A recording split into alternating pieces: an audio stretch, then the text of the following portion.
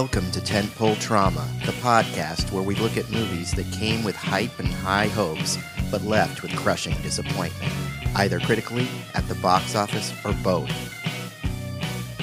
Freed from the weight of expectations, we seek to examine these underperformers under a new light, parsing through the good, the bad, and everything in between with the hopes of gaining a better understanding as to why they failed to find their audience.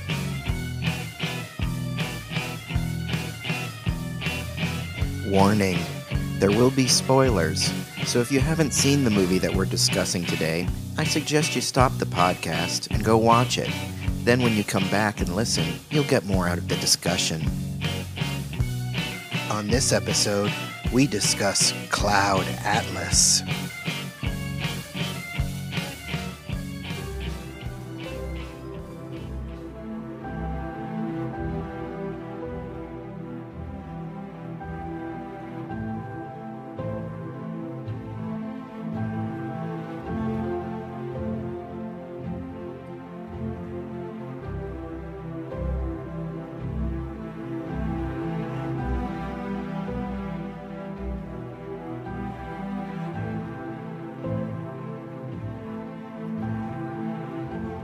Okay, I am Sebastian, and I am here with Troy.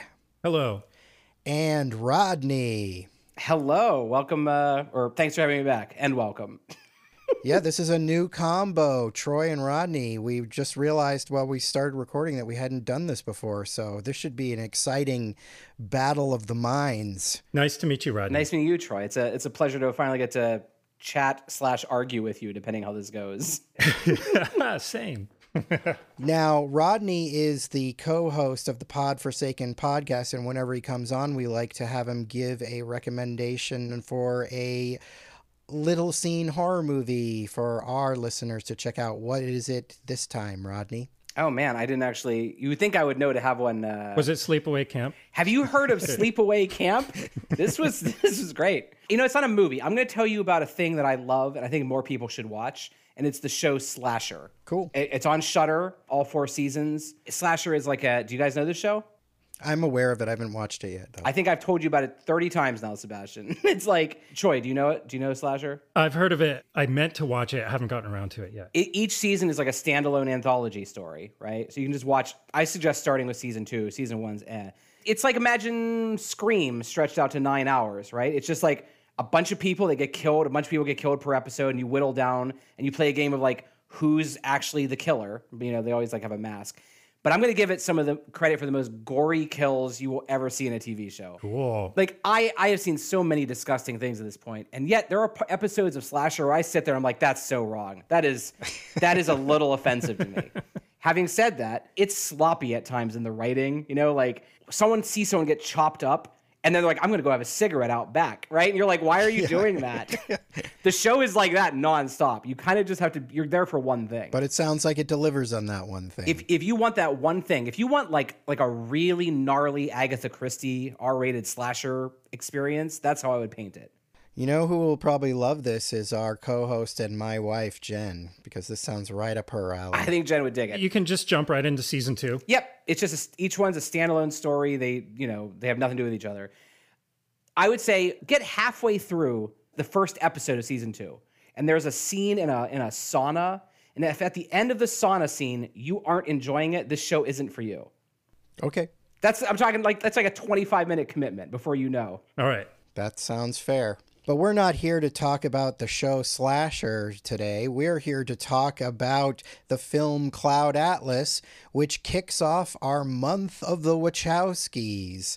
My plan for December to celebrate the upcoming Matrix Resurrections film from Lana Wachowski was to talk about all the Wachowski movies that have bombed terribly, because there's a bunch. The Wachowskis rose to fame as the directors of The Matrix.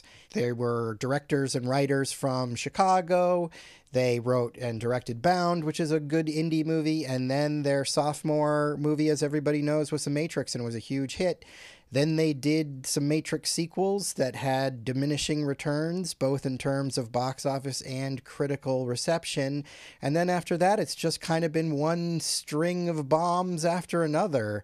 I think the most successful thing they've done post-Matrix is produce the movie V for Vendetta. That was actually a mild, minor hit. Did they write it? I think they wrote it too, right? Yeah, they wrote and produced it. They were basically on set all the time. They just didn't physically direct it themselves. Their second unit guy, James Teague, did it. But pretty much everything they've directed then has been a resounding failure, at least in terms of box office. They did that show Sense8, which got canceled on Netflix, so you could probably chalk that up to being something of a failure too, but they still have an incredible fan base, and people are still pretty excited every time one of their projects comes to fruition. We should say that both Lily and Lana have transitioned. Lana transitioned a little over 10 years ago, and Lily transitioned more recently. We will refer to them as Lily and Lana, as that is the names that they go by. How do you guys feel about the Wachowskis? Troy, are you a fan? As far as The Matrix, definitely. The cultural impact that The Matrix had is pretty well known. And as far as action directors, hands down, they know what they're doing. But yeah, kind of what you just laid out. I know their work, but I have not seen everything just because all my friends said don't bother. I have seen Cloud Atlas, and as we will get into it, I don't remember seeing it. I think I blocked it out. And then you, Sebastian, made me watch the rest of the Matrix sequels, which I probably wouldn't have done on my own, but very entertaining. We watched them on 4K at least when I got the did. 4K set. That's that right. was fun on your kick-ass home theater. Rodney, I believe you are a fan of the Wachowskis. Am I correct? Yeah, I think that's a fair way to put that. I've seen everything they've done except Sense8. For whatever reason, I just haven't made the time to watch that yet. I actually tried Sense8. I tried because there was a kind of a big fan base for that. There was a lot of buzz about that when it came out. Couldn't continue with it. I couldn't either. I think I watched 2 or 3 episodes and was like, nope. Yep. I've heard mixed things. It's always on my maybe one day list, right? But very few people have told me how badly I need to watch it. As far as Wachowskis go, whenever a new Wachowski movie comes out, I am there. I don't care what it's about. I will be there and watch it. That doesn't mean I like them all. I'm pretty much exactly in the same boat as you. I was blown away by The Matrix just like everyone else. And then when the sequels came around, I was really excited for them, actually. By the time the sequels happened, I was even more of a fan than when I was when I initially saw it. And I actually really liked Matrix Reloaded. I thought there were problems and it was bloated and stuff. But then I really didn't like Matrix Revolutions, and Rodney will be joining me to discuss that later in the month. So that kind of soured me on them, and then Speed Racer I didn't like at all, and then this came out and I didn't like it at all, and then Jupiter Ascending came out and I didn't like it at all. And each time I would be excited to see them, I'm like, well, okay, I'm going to give them another chance. And every time I found myself not really liking the movie. However, because I really am a fan of them just in terms of their artistic acumen and the fact that they take these big swings, I will go back and revisit the movies. I know Rodney will make fun of me as this is my strategy for a lot of questionable material, but I do feel that in the case of the Wachowskis, you actually will be rewarded for revisiting their movies when you do not necessarily love them to begin with, because they're smart people and there are things in their movies that are intelligent and artistic, even if you're not initially sort of taken by it. Yeah, everyone knows if you hate something, you should just consume it over and over and over until you start to like it. Well, I got to say, in the case of this movie, though, that's a really tall order. Yeah, I was just trying to swallow what you were saying there, and I was going to say that does that include Cloud Atlas? It does not, because Cloud Atlas is a 3-hour movie. I really didn't like it to begin with, whereas something like Jupiter Ascending I just thought was kind of ridiculous garbage. It's easier for me to watch ridiculous garbage than something that I feel is sort of pretentious and ponderous, which was my initial reaction to this movie. This is the third time I watched it, and I will say that I get a little bit more out of it every time I watch it, and I like it a little bit more every time. Now, we should say that this was co-directed by the German director Tom Tykwer. I'm not exactly sure how to pronounce his name. I'm sure I'm butchering it. Or I think that was right. Tykwer. He directed Run Lola Run, so he sort of had a reputation of his own, and they collaborated on this because they were both big fans of the 2004 novel by David Mitchell. Are either of you guys at all familiar with the novel? I know it exists. I've read it. Oh, you've read it? Yeah, I've read it. Yeah, and I've read the other book he wrote, The Bone Clocks, which I thought was much better. Did you read the novel before or after seeing the movie? After. So, okay, let me start off with the first time I saw the movie. I saw the movie, and then, like I said, I kind of, it like went in and out of my head. I could not remember it. And then my brother-in-law kept telling me how good the book was. I sort of put it off, and then I read The Bone Clocks and loved The Bone Clocks. And then finally got around to Cloud Atlas, but I have to admit I kind of struggled with Cloud Atlas, the book. It's pretty dense and extremely subtle as far as how it's trying to connect everything. Like if you blink, you will miss some of the little Easter eggs and the way it's tying all these things together. But it's an interesting book. Did reading the book help you appreciate the movie more or less? I just watched the movie again the other day and hated it even more. Wow. Okay. So, yeah, the movie. Reading the book and then watching the movie, if you kind of bounce around between them, you might understand each one a little bit better.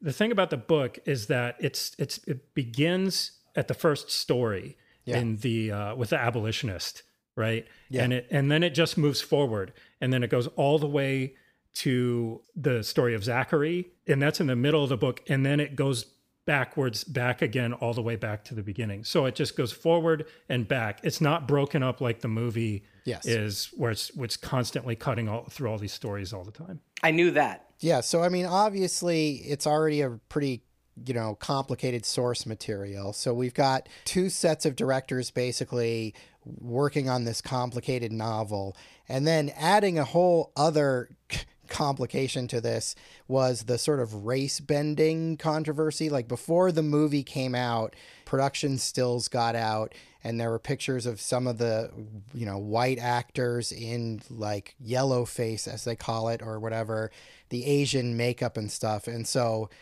people were taking issue with that. So that was sort of a thing that was kind of put a little bit of a dark cloud on the movie before it came out. I remember people being like, oh, I don't know about this. But I also remember before it came out, there was a real groundswell of support from fans of the Wachowskis. And I knew a lot of those people, on what would be called film Twitter now, like my internet friends who are into movies. There was a lot of support for them there. And by the time this movie came out, I was kind of like, fuck this movie, because I just have this sort of contrarian attitude, and it looked kind of shitty to me, and it looked pretentious. So I have to admit, I had a bias sort of against it coming in. It's hard to remember exactly how I felt. I knew it was coming out because I was excited to go see it. And I do vaguely remember some people talking about the, however we want to call it, the yellow face, or, people playing cultural appropriation or whatever. But when people say things like that, that just makes me want to go see a movie more anyway, just so I can argue about it. And here I am getting to finally argue about it. Although I've gotten to argue about it for like 10 years with my wife, so who only actually watched it the other night with me for the first time. Was she arguing against it or for it? Against the cultural appropriation. Gotcha. And to be clear, I'm not arguing for it. I just have a different opinion on it. You like to appropriate other cultures. You're cool with it. I wish more movies did it more. I'd like to see everyone playing everyone different. Let's just dive into this, though. You want to talk about it? Well, no, just the makeup in general. The makeup's bad. I remember when this movie first started coming out, and there was some press conference or something with, I think it was Lana, and she was up there and she was delivering that speech about what is our lives are not our own, And I was like really actually moved by it. And I was like, oh, that's really cool. That's really sweet. I totally want to see this movie. And I thought it was going to be this kind of cathartic, spiritual, dense movie. And I got in there, and pretty much as soon as I saw like Tom Hanks with a giant prosthetic nose, I realized like I was seeing a not funny Coming to America with just actors playing 10 different roles. And so the makeup for me was not only distracting, but it just looked awful. There's no way anyone can look at the white people playing Asian makeup and say it's good. Like, I don't care if you're offended by it or not offended by it. Yes. You can't say it looks good because it looks terrible. Like, look, here's what I want to say on this topic. Within the context of this movie, I think it's fair because everybody's playing everybody, right? Like, Yeah. I understand how it is sort of offensive for a white person to play a Korean person, but there are also Korean people playing like Hispanic characters. I'm with you, Rodney. I think, it was a structural choice to try to have all the different actors playing multiple roles throughout the thing. And what they're trying to, there was like a theme with this. They're trying to make it all this interconnectedness. I just thought it was kind of bullshit. It didn't really convey that at all. So Yeah, I think the best way I can put it is like, it doesn't offend me, but the makeup is really bad. It ranges from like okay to really bad. And that is what hurts, because every time you see one of the white people in Korean makeup, they look so wrong. It looks like it is offensive. it goes both ways too, because Bia Duna at the end, Una Bay. when you see her in Caucasian makeup, she looks like Chucky. Yep. Yeah. She's so disturbing at the end there. She's really creepy. But here's a question for us. Is there any one makeup job in the movie that works? That you're like, they did good with that? I mean, some of the stuff on Tom Hanks when he's got the scar and stuff. Oh, I love the way that Hugo Weaving looks as Georgie, as old Georgie. Which one's Georgie? When he's the demon green, the devil. I didn't know that he had a name. Okay. Yeah. Georgie is the devil.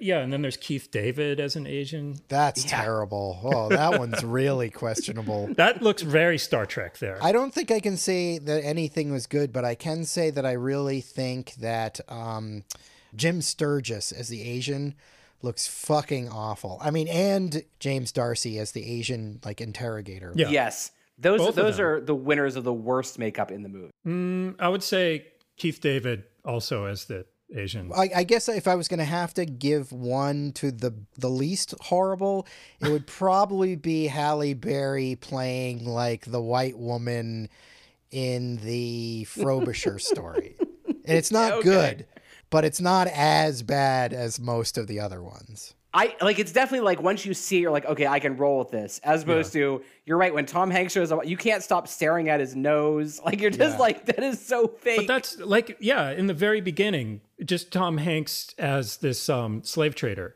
right? Yeah. He looks ridiculous just in his prosthetic nose. Like, and it's pretty subtle makeup, but it's not just the makeup. I think the makeup sort of paves the way for the overacting and the cartoonishness with the caricatures that they're playing with these as well. I know that they have way better makeup effects out there, because I saw that Tom Hanks movie where they use makeup to make him look like a little doll, and he fights with that space dude. What's it, Toy Story? Couldn't even tell it was Tom Hanks. All I'm saying is that the makeup just sort of sets up a lack of seriousness. Let me backtrack a little bit on that. The tone of the movie does match some of the tone of the book. The book is pretty silly in parts, but each story has its own tone. Like the Timothy Cavendish story, is that Jim Broadbent one, yeah. Yeah, that one is supposed to be pretty silly. I just feel like throughout this thing was cartoonish from the very beginning.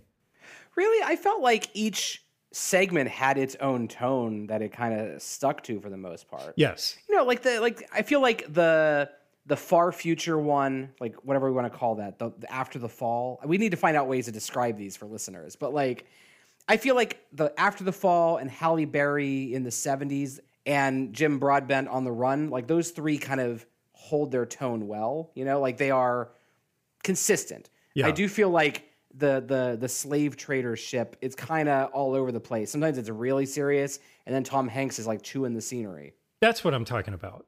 Like, it starts off and you think, oh, this is going to be a drama, but then Tom Hanks with his prosthetic nose, doing like one of his worst portrayals in the film, I think. I gotta tell you, you want to get drunk, you play a drinking game where every time Tom Hanks is doing bad acting, you drink, you will be drunk before 30 minutes. Like, but I love Tom Hanks. Norman, So do I'm I. kind of a Tom Hanks fan. It's one of Tom Hanks's favorite movies of his. He says this is the only movie he's ever watched of his twice, and it's because he gets something more and more out of it every time he watches it. yeah, that's what every actor wants and loves. They're like, oh, I play 37 parts and I'm in every moment of the 3-hour movie. Of course it's his favorite movie.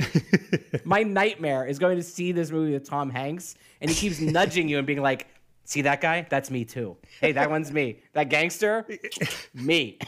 Well, I think what you guys are sort of hitting on is the fact that there is sort of a tone problem with this movie. And I think it works if you're looking at the stories individually for them to all have their own tone. But the problem is the way this movie deals with the stories is by cutting them all together and really only tying the scenes together just sort of by general themes or, just visual cues here and there. And you're even getting like voiceovers from the other stories overlapping into the stories. So they've taken all of these stories, all 6 of these stories, and basically cut them up and put them all together in one long continuum. And while I think the editing is actually pretty decent considering that's what they're doing, I think maybe the idea of doing it that way in the case of this story was a bad idea, because you're getting these wild tonal shifts for when you're going from story to story. And it doesn't help that then you're seeing an actor in some kind of crazy makeup that's taking you out of it. Especially when you're cutting from Tom Hanks to Tom Hanks to Tom Hanks. That's when it gets really frustrating. But I mean, obviously they're doing it because they're trying to tie together these themes of reincarnation, and the Wachowskis are really into Buddhism, and that's one of the themes of the book. Like all of the characters that have a shooting star birthmark, they're supposed to be the same person reincarnated through every story. Yeah, but those are a couple of characters in the book, and you're supposed to follow like maybe a handful of them, right? But you're talking about like actors playing 10 different people, and the extras and the person in the background, and their friend, and the knuckle sandwich gangster guy who was he reincarnated into? No, not everybody is meant to be somebody who's reincarnated. That's a different thing. But I'm saying the main character in every story is supposed to be the same person, and that's the person with the shooting star birthmark, Right? The same soul. The same soul. But they should have just had the same actor or actress play that character. That's what I was saying. You can't make this like, 20 different people all over the place playing, stick to maybe one actor playing that one soul. That would have been interesting. And Hugo Weaving did a fine job of playing Nurse Noakes. So let's say he should have been the one.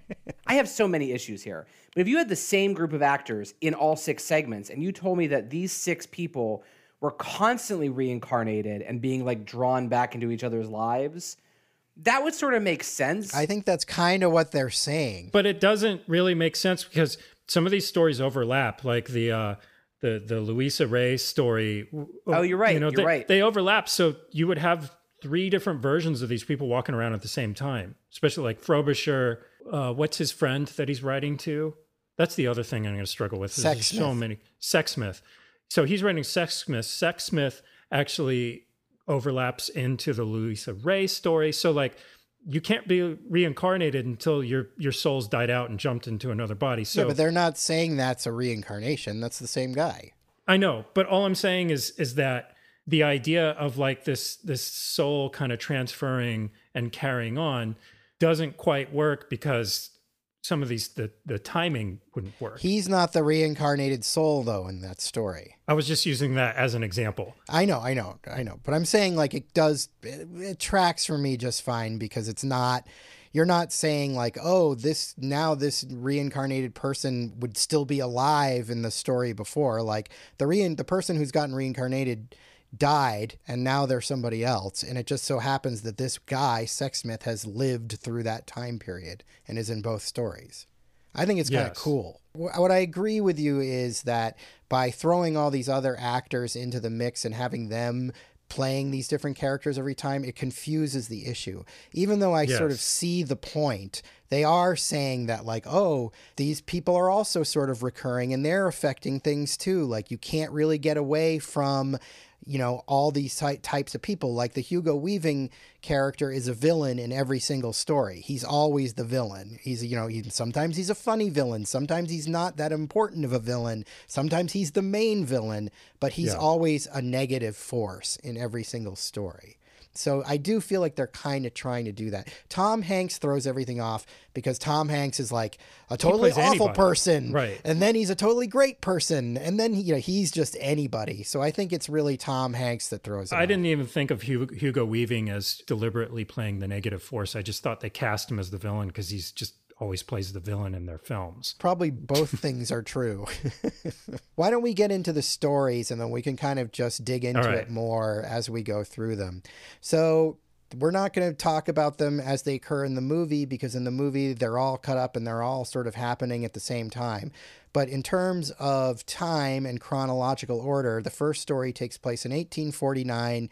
It starts in the Chatham Islands and we meet an American lawyer, Adam Ewing, played by Jim Sturgis, the wannabe heartthrob of the late 2000s and early 2010s. Do you remember when Jim Sturgis was in every movie? Like they were really pushing Jim Sturgis a lot. I don't remember this. I have no memory of this man.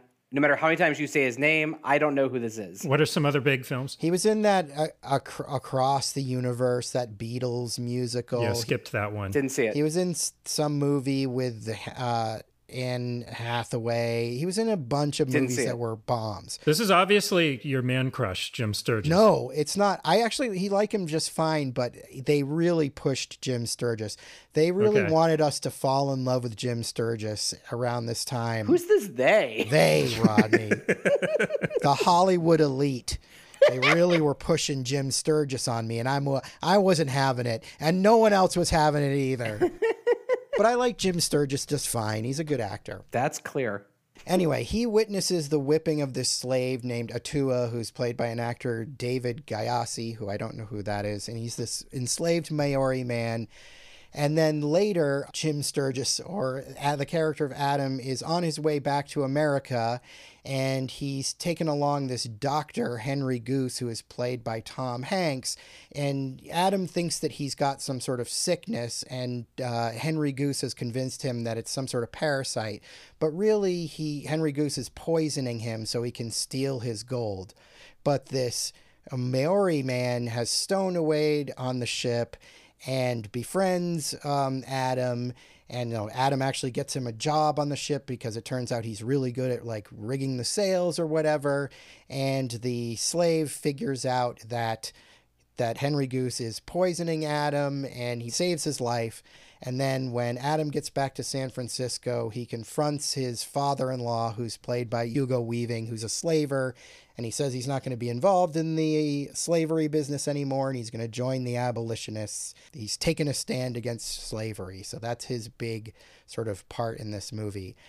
Now, in my opinion, this was the weakest of all the stories. I get it. It's a touching story about a white man who makes a stand against slavery. And I don't know. I don't really care for this story. I don't think it's terribly interesting. And out of all the stories, this is the one I'm kind of like, I don't know if I need this. Well, yeah, first of all, it was clear that you feel that way just from your rendition of the events. You're like, yeah, and then, whatever. He gets whipped, and then he's like, I'm going to poison this guy, and he's like, fuck off. And he gets off the ship, and he tells his dad, fuck off, and that's it. Okay, moving on.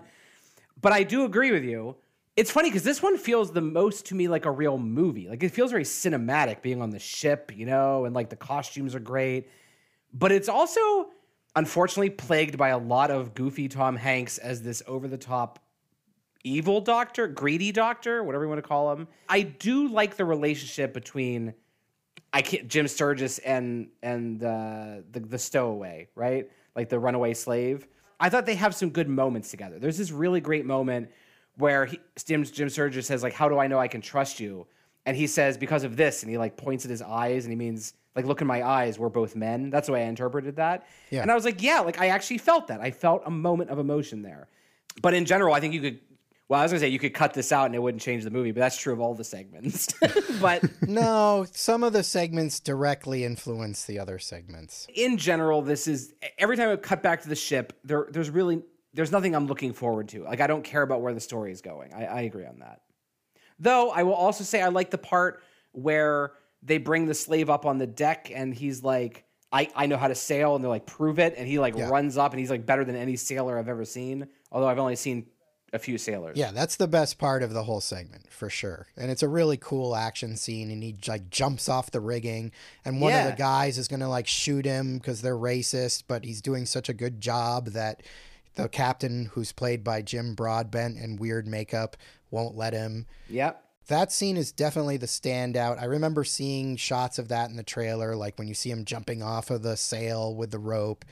But like, yeah, the rest of the story is just, it doesn't have that any sort of impact that way. I agree with Rodney that this one felt like it could have been the most theatrical, except for Tom Hanks being this kind of buffoon. And then as far as this one being omitted and you still being to play the rest of the film, kind of, and this is my problem with the film in general, is I feel like the film is trying to, which I don't think was really the intention of the original source material, is that the film is really leaning on this, like you were saying before, this kind of reincarnation and shared souls and connectedness, which is in the source material, but that's the part that I think is a lot more subtle. Mm-hmm. But what the book is really about is like your actions, right? And the choices that people make and how that affects past and present. And so you can kind of have this fluidity based on choices. The thing that's getting lost and why this segment doesn't feel as important in the rest of the movie is that in the book, what this is really setting up in with a lot of the dialogue is it's talking a lot about slavery, and as far as like who's in control and power. And the Tom Hanks character in the book isn't necessarily just trying to steal his gold, but he's also trying to educate Adam Ewing on the importance of slavery, right, and this sort of dog eat dog and who's going to win and everything. And there's these whole dialogue sequences in there about that. And then as that carries on throughout the rest of the book, the theme of slavery is pretty important for the other stories, not necessarily the Louisa Ray one, but the Orison of Sonmi. Mm-hmm. Yeah, of course. She actually, she's trying to fight slavery. The story of Zachary, and after the fall, the other tribe actually enslaves them at one point. And so Zachary becomes slave and he's trying to fight his way out. So you see this theme of people fighting against slavery and choosing abolitionists. That, as a story in the beginning, becomes really important. And I feel like in the film, that sort of gets a little sidetracked. It's all about like Tom Hanks trying to steal this guy's gold is what it becomes there. Yeah, the author said that one of his main themes was predacity, which basically means people preying on other people, which is, what slavery is. And yeah, I definitely think that gets sort of pushed to the background in favor of this idea of like reincarnation, and that we're all affecting each other's lives and it echoes throughout time, on and on forever. They're putting a backseat to that whole idea. I do think there's something really funny about watching Tom Hanks in a prosthetic nose say the N-word. If you ever wanted to see Tom Hanks do that, this is your chance. Maybe you should make some kind of groovy meme out of it. I feel like I'm not going to touch it. I'm just mentioning that it's in the movie. That was one of the things that I would say was at least entertaining in this, was to see Tom Hanks play some pretty unsavory characters, like the knuckle sandwich gangster guy. I can't wait to talk about that. That's the highlight of the movie. So the next segment takes place in 1936. It takes place in England, and we're following Robert Frobisher as played by Ben Whishaw. Ben Whishaw is an actor I really like. I'm a big fan of the Bond movies, which I don't think either of you are really Bond fans, but he has played Q in the last 3 movies, and I really like him as a presence. I remember when they were really pushing him on me, trying to make him a heartthrob, and I was like, I'm not having it. You can't push Ben Whishaw enough, for my opinion. He's also got one amazing head of wavy hair. I just want to run my fingers through it. but he is what is called an amnesis. I cannot pronounce what this is. They say it a million times in the movie and I still can't pronounce it, but he basically assists composers with writing their music, but he's, got ambitions to compose his own music, but he is gay and having a relationship with this gentleman, Rufus Sexsmith, who's played by James D'Arcy. And at the beginning of the story, people are coming to his apartment and then catching them in bed, and it's this scandalous thing, and he has to run out the window. So they're establishing that, gay men are not accepted in this time, and so he's sort of a second-class citizen in that regard. But he goes off to help this aging composer, Vivian Ayres, who's played by Jim Broadbent, who was once a great composer, but he's sort of lost it in his old age. He needs help with his compositions, and they sort of form this adversarial friendship in a way. And Frobisher ends up composing this symphony or whatever called the Cloud Atlas Sextet, which gives the movie its name.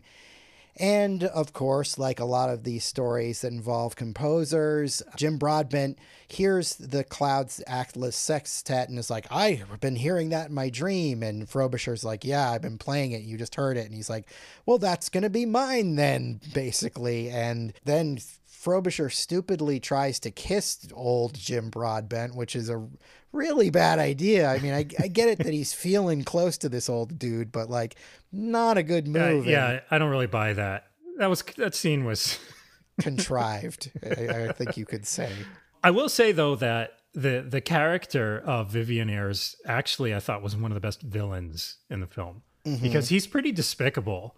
Like the other villains are your typical kind of oppression people or action villains, but Vivian Ayres he's just so unlikable, especially just what he's doing to this poor guy. How do you know his name, Troy? I Googled it. I guess you did read the book. I used the internet for that. I did read the book, but I can't keep track of these people's names. We do this totally different on Pod Forsaken. I would just call this guy the piano guy. I'd be like, there's the old piano guy and young piano. I'm trying to bring this up a notch from your podcast, all right, Rodney? Totally we have higher standards here on Tentpole Trauma. Learn the goddamn names. There were 800 characters in this movie. I could call it the piano guy, but there's two of them. That's why I said old piano guy. Okay. No. Vivian Ayres. We know his name now. It's Vivian Ayres, right? Yeah. Okay. I like it. It's classy. First of all, I'm a big Jim Broadbent fan in general. He's only in 2 segments. I guess he has little minor roles in some of the other segments, but he's really only in 2 segments in this movie, right? Did they ever do young makeup? No. They had a young actor playing him as a young man in the 2012 sequence. I would have liked to see Jim Broadbent in young makeup playing his younger self. I would be down for that. But regardless, he's great in this segment. And I like this segment in general. I like it. I agree with the part where he goes to kiss him. It didn't feel like that was built up to, right? Because like their relationship is basically like the old guy just yelling at him all the time, being like, write down those notes. And he's like, yes, sir. Right. And then all of a sudden he like goes to kiss him. And it's like, at what moment did you ever feel like there was any chemistry between the two of you? I completely agree with you, Troy, that it's like one of the few subtle performances in the movie. Like he comes across as like a real person. Actually, both of them do, I think. I think it's one of the better dramatic segments. Do you think that is because Tom Tykwer directed this segment and the Wachowskis directed the first segment? Wait, let's talk about who directed which segment. Oh, yeah, that's important. So because I thought Tom Tykwer did the Adam Ewing one as well. No, he did not. Okay. He did 1936, 1973, and 2012.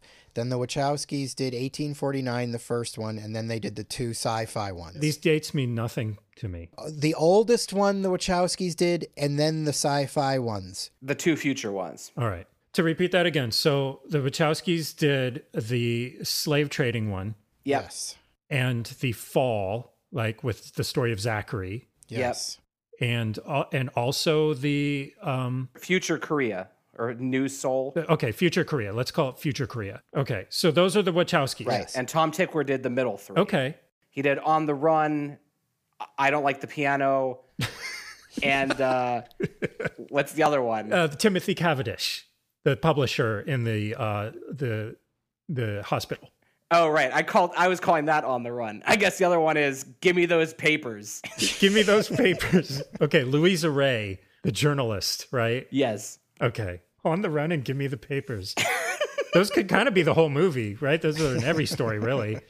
Pretty much. That's all you need, man. I will say this about this segment is I feel like this has kind of the most emotional weight going for it because after Frobisher is outed as a bisexual, we learn he's actually bisexual because he actually sleeps with the old composer's wife at one point, who's played in weird makeup by Halle Berry.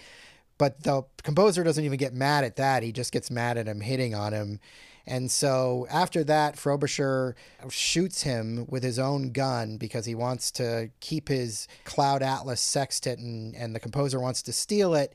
So he wounds him and doesn't kill him. And then he's got to go into hiding and he knows he's basically fucked. So he ends up killing himself in the bathroom as his lover tries to find him in London. And they even have a really kind of touching scene where the lover goes to this like church that he knows he goes to every day, and he's actually there at the church, but he in the bell tower or whatever, and he hides and doesn't connect with him because he doesn't want to see him before he kills himself. And that scene is pretty touching.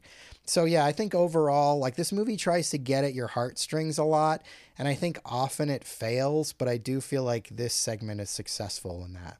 Yeah, I'll say that. It fails when he tries to kiss Jim Broadbent. Yes, that's a contrived plot point. That sets in motion the fact that now Jim Broadbent has this societal ammunition against Frobisher. He's going to tell all the people in society that he's gay, and that in that way he can own this composition that he's made. But I will say that the reason that didn't work, and you say there wasn't really much information leading up to why he would even be interested in this guy, is because, you know, it didn't seem like there was really much road work paved. It was explained that he wanted to work with him. He was a great composer and everything. Yeah. But we didn't really get his passion for that man's music. It seemed like he more just took a job. I'm pretty sure he says like he's pretty stoked because this dude's like super famous and he can't believe how lucky he is. Like, it's implied that he's into his music. Also, correct me if I'm wrong, I think you see that like there's a book and maybe it's like holding up one of the piano legs or something that's like the diary. It's the journal from the first one. It's the Journal of Adam Ewing. Right. Which I think is, what does that have to do with it? He's like, Frobisher says at some point once he's starting to stay at the house, he's like, I came across this diary and it was fascinating, but it just ended halfway through and I wanted to read the rest of it. And he's writing this in a letter to his lover and he's like, Sixsmith, if you could find this in one of the shops you frequent, it would be much appreciated. It's like, what, a shop's just going to have the other half of this white guy's diary about abolitionism? Like, I feel like a lot of these connective tissues are a little weak. Yeah, they're very weak. And that's, again, like, I think he had been reading the diary and he was only able to read half. And I think that when he sees it under the table, he sees that there's another half and he's able to finally read the other half. Oh, is that what's happening? Yeah, it is so confusing because it was also a little bit confusing in the book. But basically, the way the book was structured is you could only read half of Adam Ewing's diary and then it stops because you're going to come back to it a second time. So that's why it was broken in the book. The way they're cutting this movie between all of these stories constantly, why they even needed to put that in the movie to begin with, just made the movie really confusing. There was no need for it. No, exactly. Like I've seen it twice now, and each time I was like waiting for the thing that explains how they're all connected, but that never really happens. That's what I was saying before, is that it is focusing way too much on this idea of like reincarnation and this traveling soul. It's not really about that. I think we have to sort of put that aside because that's what the book was doing and the movie isn't doing it. It's paying lip service to it. But the reason I'm saying that is because a lot of these things are left in the movie and it gets muddled. It's like super confusing. So a lot of these structural things are in there, but like you were saying, Rodney, is that connective tissue is just kind of broken up and shattered all over the place. What's missing for me is like the moment where you say, oh my God, if Halle Berry never heard the Cloud Atlas, this wouldn't have happened, right? Yeah. But like, as far as I can remember, her hearing the Cloud Atlas didn't actually change what she does. It doesn't seem to. No. I will say it does apply for what we'll get to it, but in the future Korea thing, right? Because Yes. she watches that movie, there's an impact. Which is so dumb, though. It's because dumb, the I movie agree. is such a goofy, silly movie. And like, this is going to like convince this woman to break the shackles of slavery. It's like someone watching The Jerk. It's like someone watching The Jerk, and it caused them to become like M. Night Shyamalan in Lady in the Water. If you haven't heard that episode, you should go back. Yeah, on tentpole trauma. All right, well, let's move forward, and we can keep touching upon these things as they go, because there are these little things in each segment, and almost every time I think they totally whiff it, and I'm just like, I don't get why this is really connecting it. It didn't for me either. Like, none of this seemed to really add up. The movie, the entire time, if you haven't watched it, it feels like it's on the edge of being like really important and grandiose. But unfortunately, it just feels like a bunch of scenes just randomly. Like, I think one of you said, the editing is good and that you easily can follow where you are. Like, you can keep track of all 6 stories, and I appreciate that. But it's just sort of like, it does, the whole time you're like, what do these 6 stories have to do with anything? And the answer is very little. The answer is the makeup. The makeup and the shooting star tattoo. Yeah, no, that's it. And it's like such a kind of, I know it was it seemed to be like a bold choice, but I think it was just lazy. Like, honestly, to have all these people in this makeup was trying to make a really sloppy connection between all these things.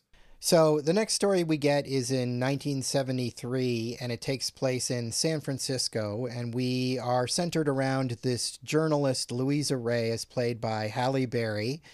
She meets Sixsmith, as we said before. He's now older. He's kind of an old man, and he's a nuclear physicist. They get stuck in an elevator together, and he tips her off to this conspiracy that's going on in a local nuclear reactor. This guy, Lloyd Hooks, played by Hugh Grant, is really promoting his nuclear reactor, and there's a conspiracy that's sort of uncovered, and the Sixsmith character is killed by this hitman, Bill Smoke, before he can give her this report that will prove that really this guy Lloyd Hooks is in cahoots with the oil energy interests, and they're planning to stage a meltdown or something at the nuclear reactor and kill a bunch of people, so we'll all run screaming back to oil as our energy source. So yeah, it's like this 70s conspiracy thriller where, she's basically finding out more evidence. She's being chased around by this Hugo Weaving hitman character. The awkward part of this story, other than what you mentioned, Troy, when she finds the record and listens to it and that supposedly does something for her, is they have this 2-second sort of romance where she meets this scientist, Isaac Sachs, played by Tom Hanks. That was Tom Hanks? This time he's not wearing like a full nose or whatever. But the weird part about this is, so they have this conversation and they smoke a joint. And this scene takes place in front of one of the worst, like, backgrounds, blue screens I've ever seen.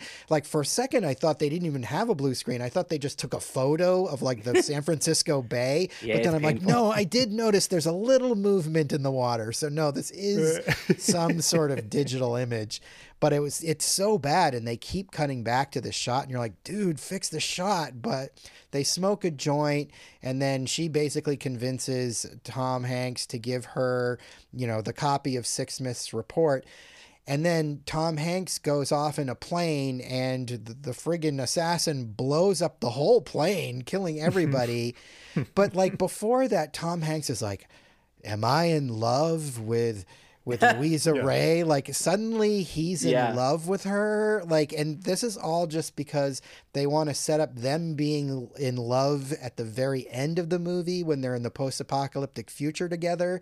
And that love story doesn't work either. So they're setting up this love story that's not going to work later. And it's really awkward and weird. And I don't know why they bothered to do it. I think you just said exactly why they bothered to do it. Is because they are trying to have these parallel relationships. I get it, but it doesn't work. Like, you look at this and you go, it doesn't work. Did it work in the post-apocalyptic one either? No, that's what I'm saying.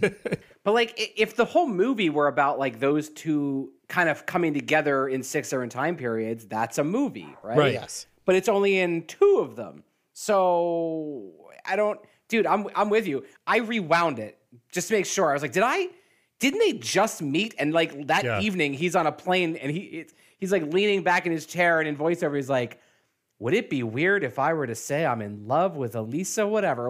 And then it's like, boom, dead. It's also like kind of the worst plane explosion I've ever seen in a movie. It goes off the way like a child's firecracker. It goes like pop. It is nothing compared to the first Final Destination movie, and that's what I'm saying. Being serious, yeah, like or Fight Club. And when was that? That was 90s. I think they had to pay Tom Hanks his acting fee for each part, and then they were like, well, that's the whole budget. They're like, take it out of the visual effects. I got a picture of a sunset. How many characters does Tom Hanks play here? A lot. Oh my God. I mean, like IMDb will list maybe 5 of them, but he's at least 2 in every sequence. So you're probably about 12. Yeah, probably 12. Because he plays like these little things here and there as well. Isn't it just one? Isn't he just one in each one? I think it's just 6. I think he's like big nosed doctor. He's shady motel guy. Yeah, he owns a hotel. Yeah, because that's 2. He's like, loves sick scientist in the 70s. Yeah, he's Oi Knuckle Sandwich. Right, he's right? Gangster. The best role in the whole movie. The best role. Yes. Awesome. I love that. Is he in Future Korea? Yeah, I feel like he is. No, there's no way he's not. No, he's totally. I feel like I saw him in there. No, he plays Jim Broadbent in the movie version. In the movie, yes, right. Yes, there we go. He's the actor who plays the movie that they see, and then he plays Tom Hanks in After the Fall. Yeah, so no, only 6. It just seems like a lot. It seems endless. It does seem like if you told me that all the extras were also Tom Hanks, I would believe that. He has to show up in little tiny pieces here and there as a couple of other people. It just feels like, I think the reason is because no one else is in every segment. I guess Hugo Weaving is, right? Yeah, Hugo Weaving is. Yeah. Is there anyone else who's in all 6 segments? I don't think so. Is Hugh Grant in all of them? He's in a lot. He's in a lot. Guys, let's not try to go through everything and count how many ones. That's the only reason that you would ever want to watch Cloud Atlas. The only reason to watch this movie is to say, oh my God, that's Tom Hanks. Oh my God, that's Hugo Weaving. No, if you try to watch it for the story, you've made a terrible mistake. Well, what do you guys think of this segment? I actually kind of like this segment. I like 70s political thrillers. I like it because the actors are in less makeup than they are, except for Tom Hanks, but everybody else is just kind of playing it straight, which I like. I like seeing just Keith David. I like seeing Hugo Weaving, and it's just Halle Berry. It's actually the most straightforward segment, and it's kind of a more appetizing story as well. It's just a sleuth, like she's a journalist trying to hunt down the truth and uncover the truth. It's the perfect kind of segment to put in an anthology movie, which this essentially is, because it's not good enough to be its own movie, but it's good enough to hold your attention in a anthology movie. You know what I mean? Like, you don't need a whole movie of this, but what they give you is just the right amount, I think. I mean, it's not brilliant or anything, but I feel like it's solid. I mean, I don't like, look, I don't like the 70s. No offense. I know you guys are like born during them. But like, I don't like the visual aesthetic of it. I don't like the fashion of it. I don't like the hairstyles. And on top of that, I don't like movies about get the papers, right? If you ever listened to Bread, you will fall in love with the 70s. Yeah, you need to listen to Bread, bro. Bread? What's Bread? Is this a band? Is this one of those musical groups? It's the softest of the soft rock you'll ever hear. Yeah. My point here is that I also don't like movies about like movies like The Insider, right? That are just like, oh man, like this company's trying to do a bad thing and this other character's trying to get the word out. I just don't give a shit about this segment. Having said that, it does at least have some of the more exciting sequences in it because there's like things happening. There are guns and explosions and car crashes, which is a big improvement over the first 2 segments. But like, I don't know. I also agree that it has the least amount of makeup, so it feels like a real movie. It doesn't feel like you're watching like that's why I like it. A cartoon, you know? Mm-hmm. I just don't care. Like if you told me I could watch the 90-minute version of this movie, I'd be like hard pass. I do not care. Yeah, I wouldn't want to watch the 90-minute version either. That's what I said. That's why I say it works well in an anthology. Yeah, but I'm saying what you said with more words. I know you hate the 70s, Rodney, but did you honestly feel like this segment feels like the 70s to you? No, it feels like a weird like stage play of the 70s. It doesn't feel authentically 70s, right? But it does have like they're using prop automobiles and the hairstyles and so forth. Like it doesn't look like the French Connection, which I believe is from the 70s, right? You're correct. Yeah. That's a pretty good movie, actually. I'll give you that one. That one's good. That Jaws film, that was pretty good too. I'm sure there's like 50 movies from the 70s that you love if you would just stop to think about it. Of course. There's probably at least 10. But go ahead, Troy, why don't you just tell me why it's not like the 70s? Why it's inauthentic? Oh, no, I was just wondering because you have such a reaction to the 70s. I was wondering if this was too authentic of 70s for you. Did it feel authentic? I felt like they did a good job of recreating the 70s. While it still had a little bit of that sheen to it. Like when she's in the car accident, right? Like that was very CG. It looked very staged. Yeah. I personally would have preferred if this had been filmed in the way they shot movies in the 70s. Like it doesn't have the gritty realism of cinema from the 70s. I'll say the guy that works at the record store with the headband going, "Hey man," nails it. That's Ben Whishaw in makeup. Who? Frobisher from the 36 story. Ah. All right. You know, I like Hugo Weaving as a hitman. I think that's cool. I like the little kid. There's like a little kid that's like Halle Berry's like friend or lives in the apartment or whatever. I don't know. I just don't care. I'm sorry. You know what its version of the 70s reminded me of? Have you guys seen that X-Men movie? Yes. Days of Future Past, where they go back to the 70s. Do they go to the 70s in that one? Yeah, it seems like almost exactly the same version of the 70s. So this feels like X-Men 70s? Totally. I think you're thinking of X-Men First Class. No, that's 60s. Is it? All right. Well, I don't like those either. You don't like the 60s either, Rodney? Calm down, everyone. Just stay calm. You clearly don't know your X-Men franchise.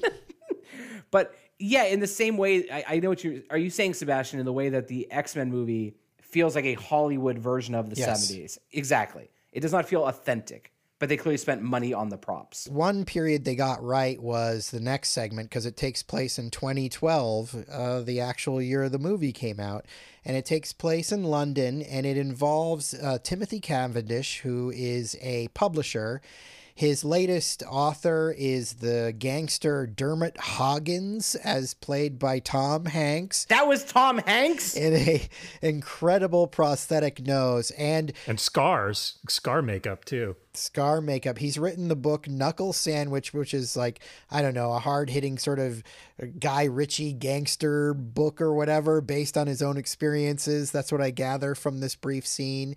But they're at this party, and Dermot Hoggins isn't happy about a critic who's savaged his book, so he throws him off a balcony. And kind of my favorite moment in the whole movie, because I've had my own writing criticized, and I know how that feels. But the rest of the story is what I like to call the kick the can of Cloud Atlas, because it's basically turns into this story. Jim Broadbent's got to go on the run because these gangster friends of Hoggins come after him for money for some reason. And so he goes to his rich brother for help, and his rich brother is played by Hugh Grant under a ton of makeup, and he tells him to go hide out at this place he owns called the Aurora House. And the Aurora House turns out to be an old age home, and Jim Broadbent has been tricked into basically signing his freedom away, and now he is subject to the whims of this Nurse Ratched-like evil nurse played by Hugo Weaving in a lot of makeup and sort of a Mrs. Doubtfire look to him. Hugo Weaving looks so much like Mrs. Doubtfire in this segment.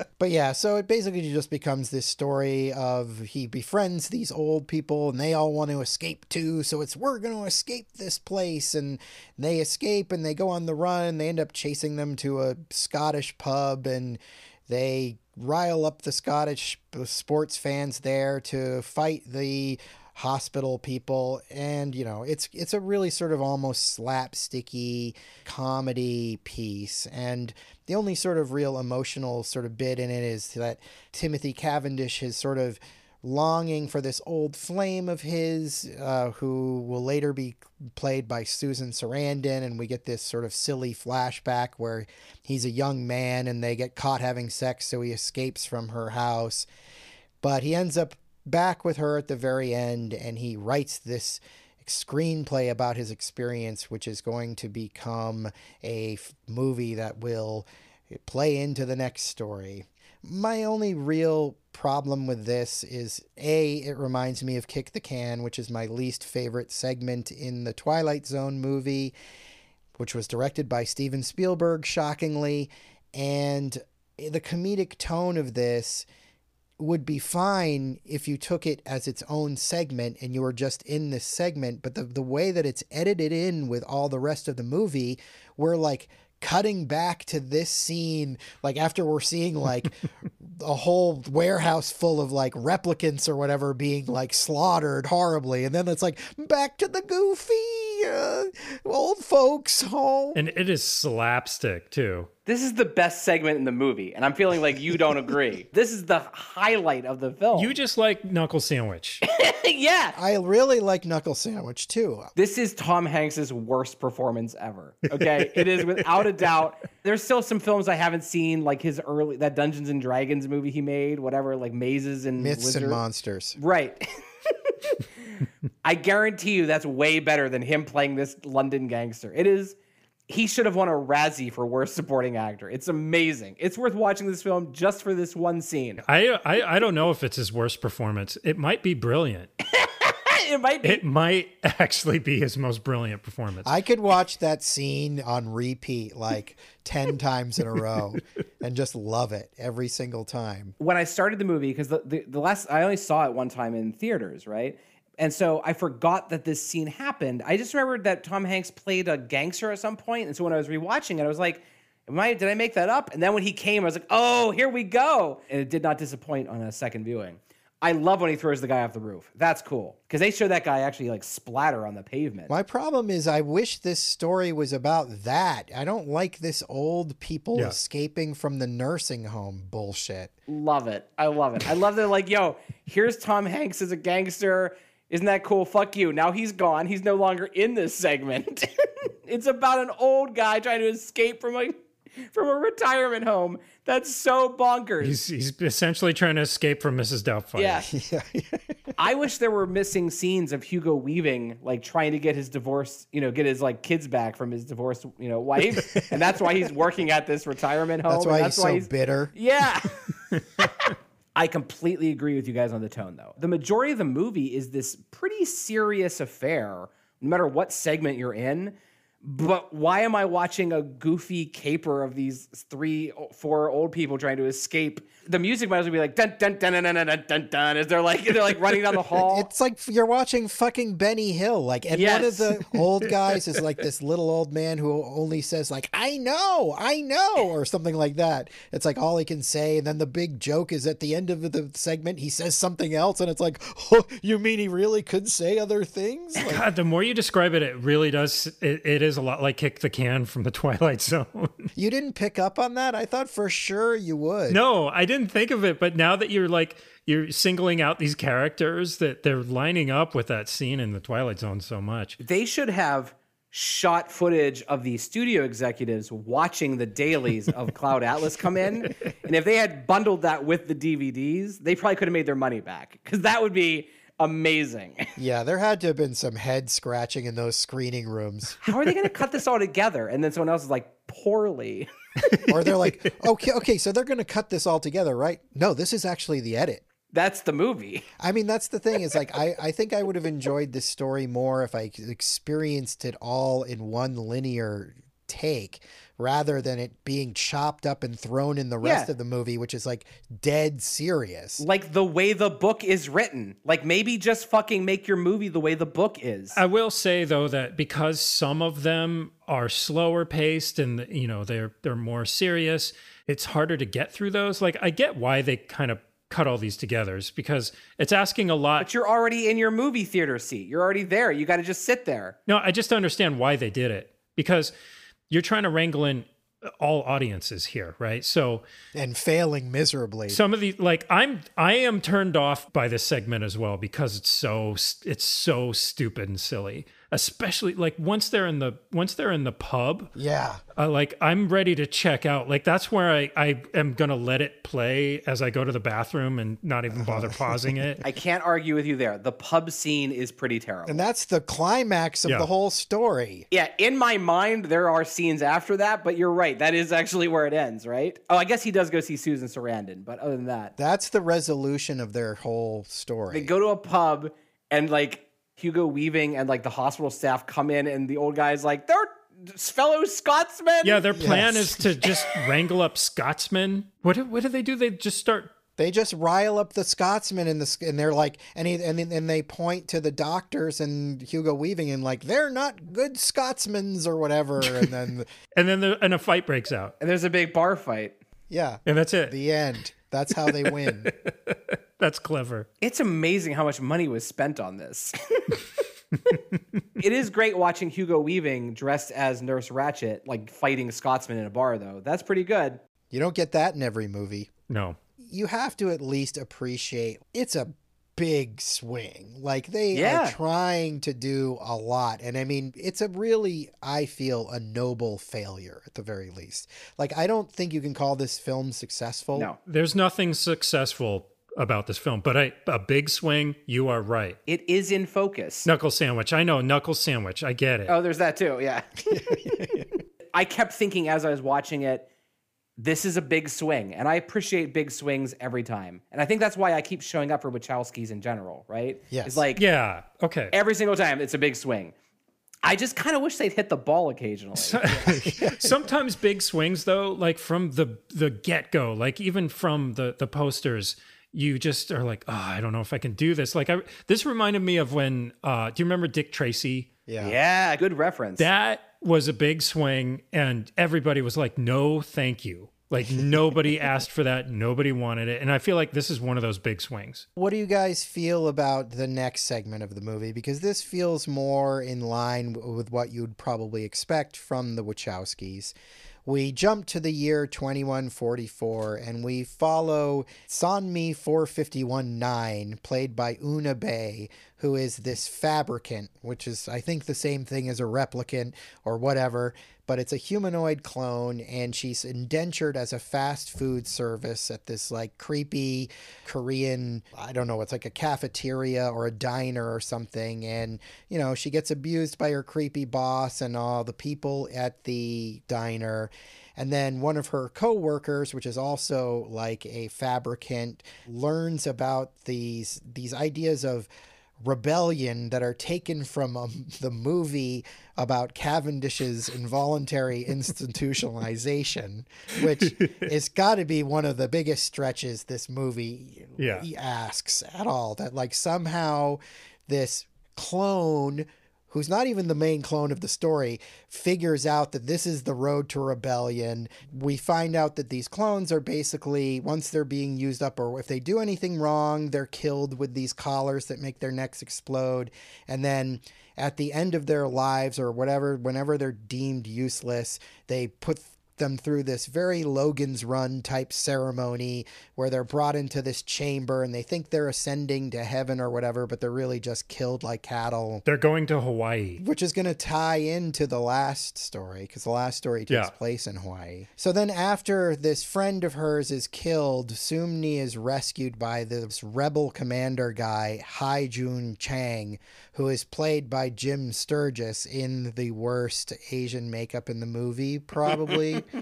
I kind of feel like the interrogator guy has the worst makeup, but it's a very close call. He turns her on to the banned writings of this Russian radical who, I was not aware of this person, but it's a real person in history. I guess he wrote a lot of like anti-communist stuff during the heavy communist days of Russia.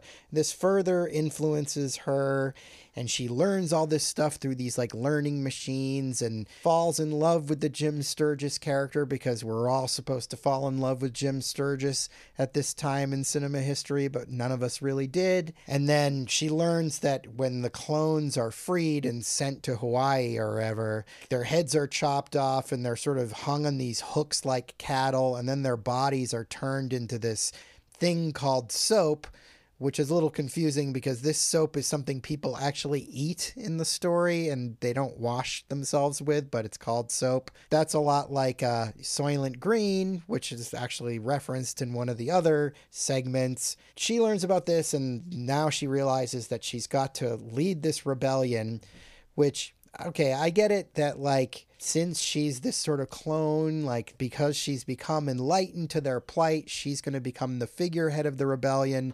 But it's another one of these kind of things within this movie where it's just like convenient, like, oh, now she's going to become this galvanizing figure of rebellion that everybody's going to go along with. But her lover gets killed during this big sort of fight in this, like an observatory or something in Hawaii, because it's the same building that later in the post-apocalyptic setting, that's where they go to transmit the message. Oh. And you see all the bodies, they're still dead bodies and stuff in that observatory. I didn't put that together. I don't understand how they get all the way to Hawaii. Is that The boat. They're going on a boat. Oh, okay. So the boat is where they load all the fabricants up and say, Right. basically what they're saying is you're going to ascend, which is their form of like retirement, essentially. Yeah. Like, you're done, your services are done, you get to retire and go to Hawaii, but the boat actually is a slaughterhouse. It's hard to sometimes track some of these connective things because the movie's cutting between stories so quickly sometimes. Like, it's even harder to follow than it would be in a normal movie. The bottom line is she becomes this figurehead for the rebellion, and the story ends with her being captured, and she's recounting her story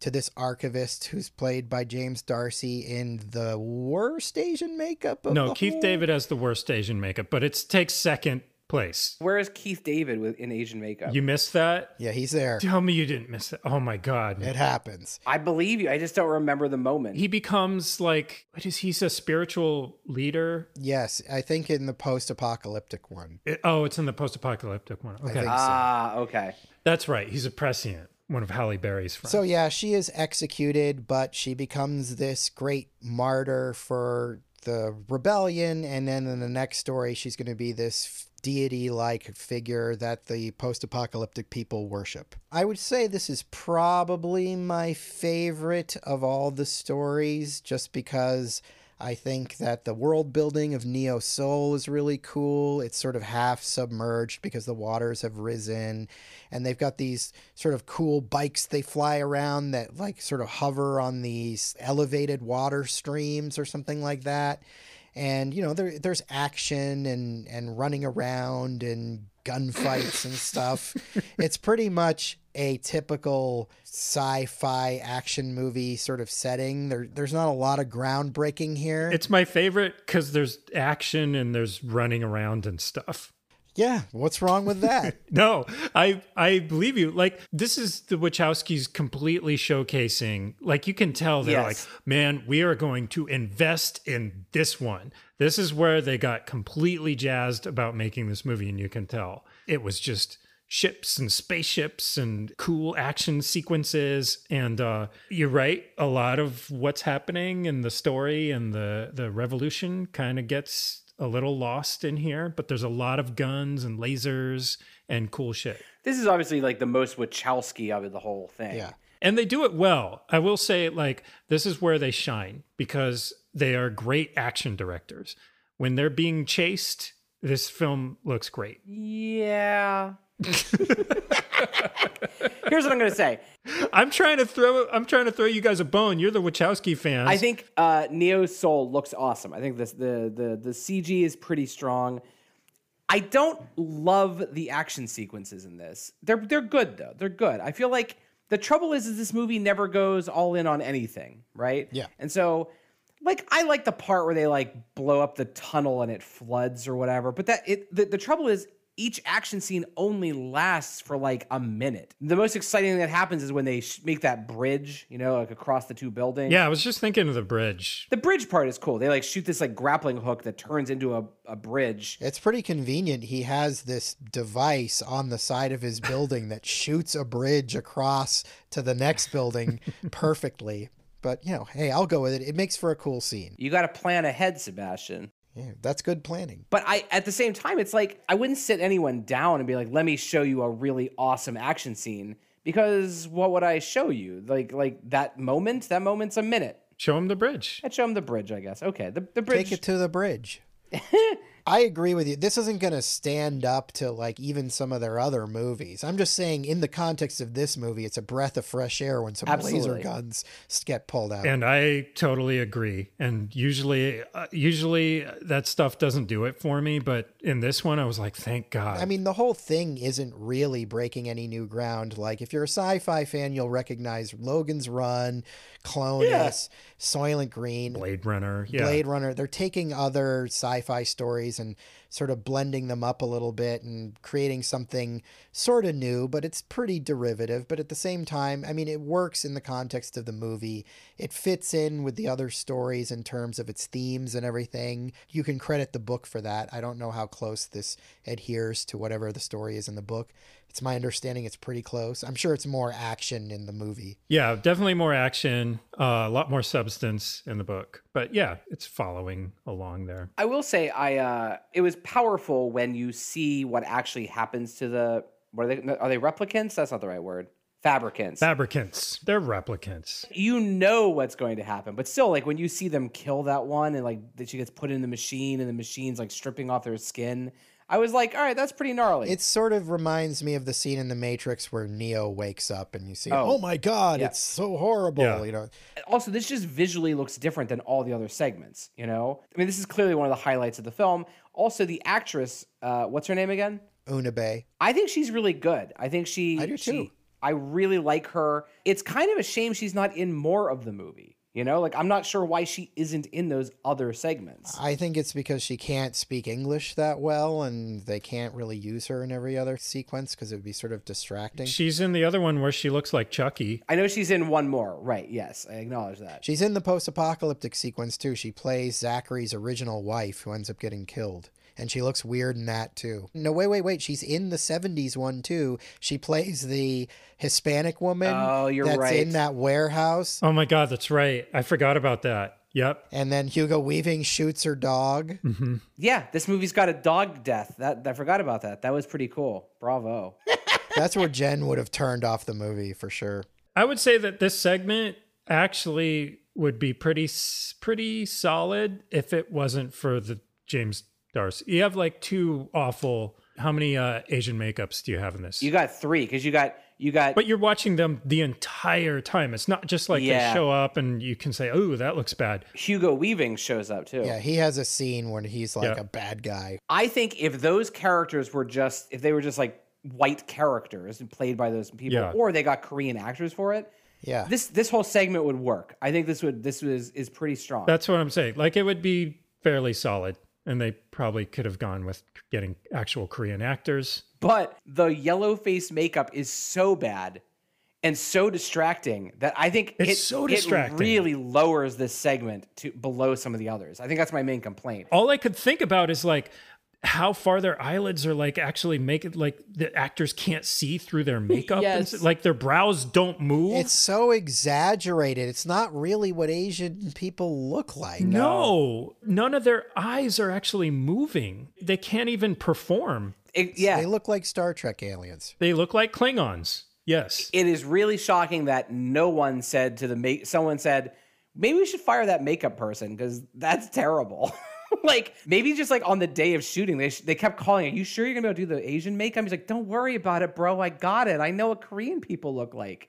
Is it James Darcy who's the interrogator? Yes. Okay, so his entire brow looks like it's coming out like a whole half an inch beyond his face. Yes. And yeah, they clearly can't move their eyebrows because Yes. they're so plastered down with No, makeup. but I'm talking about like his entire forehead looks like it's coming off, like all the way up to his hairline. Looks like this giant prosthetic. It really can't be overstated how bad it is. But we should probably just move on because we have covered that element of it. All right. There's nothing. That's what this movie is about. Like Captain America, we could do this all day, but I agree, Rodney. Unfortunately, it mars what should be the best sequence in the movie.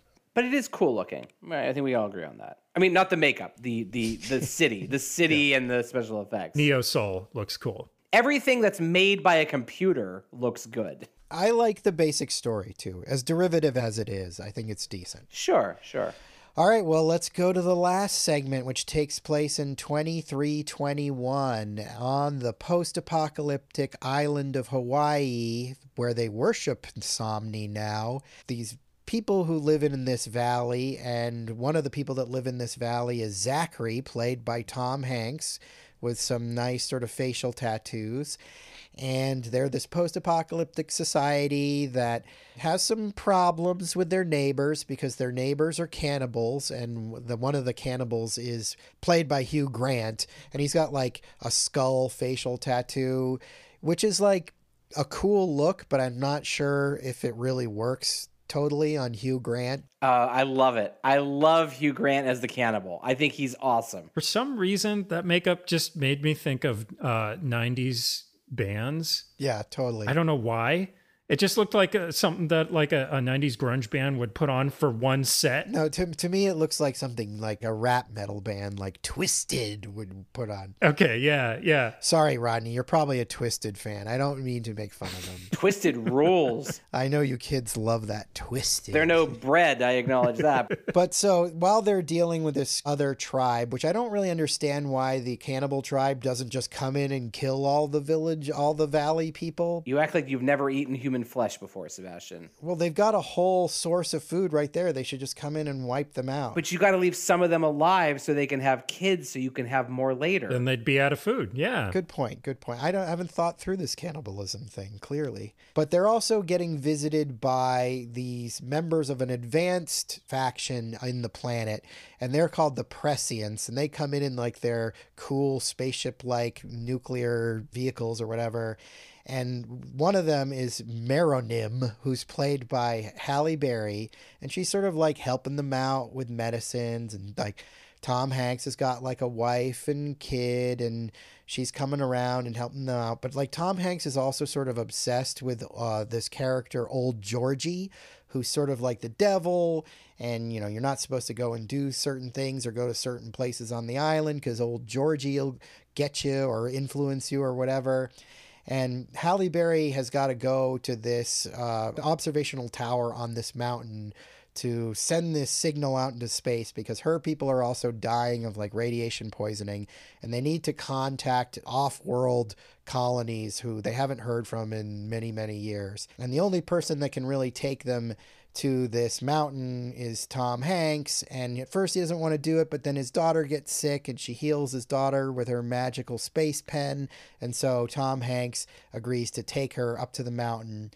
And then we get these scenes of them climbing the mountain. And here's the part of this story that doesn't work for me. Tom Hanks is getting these visions of Georgie. And there's actually a pretty cool scene where they're on the side of the mountain and he's helping Halle Berry climb up the mountain with her advanced rock climbing stuff. Which, I mean, why don't they just have like levitation devices or whatever? I mean, they seem pretty advanced. Do you think they would have come up with something a little more advanced? They're advanced, but they're basically hanging on to what's left of technology. The remnants of high technology. Okay, Yeah. Okay. All right. So she doesn't have everything. She's got like the slim pickings of what was once an advanced, like what was Neo Soul. Mm-hmm. They just have like the bare bones. Gotcha. The Prescients do. That makes sense. I didn't catch that even on my third viewing. So they're climbing up the side of this like rock face, and Tom Hanks has got her on one end of this rope pulley and he's pulling her up, and then Georgie is walking towards him on the side of the mountain. It's a pretty cool shot of Hugo Weaving, and Hugo Weaving's Georgie, he's got like a green face and he wears like a cool bowler hat, and he kind of looks like steampunky, creepy or whatever. I was thinking more Lollapalooza. He's like Lollapalooza devil. He's like Perry Farrell devil. Yes. I don't catch any of your references. That's 270s for you. Lollapalooza in the height of the 70s. It wasn't my thing.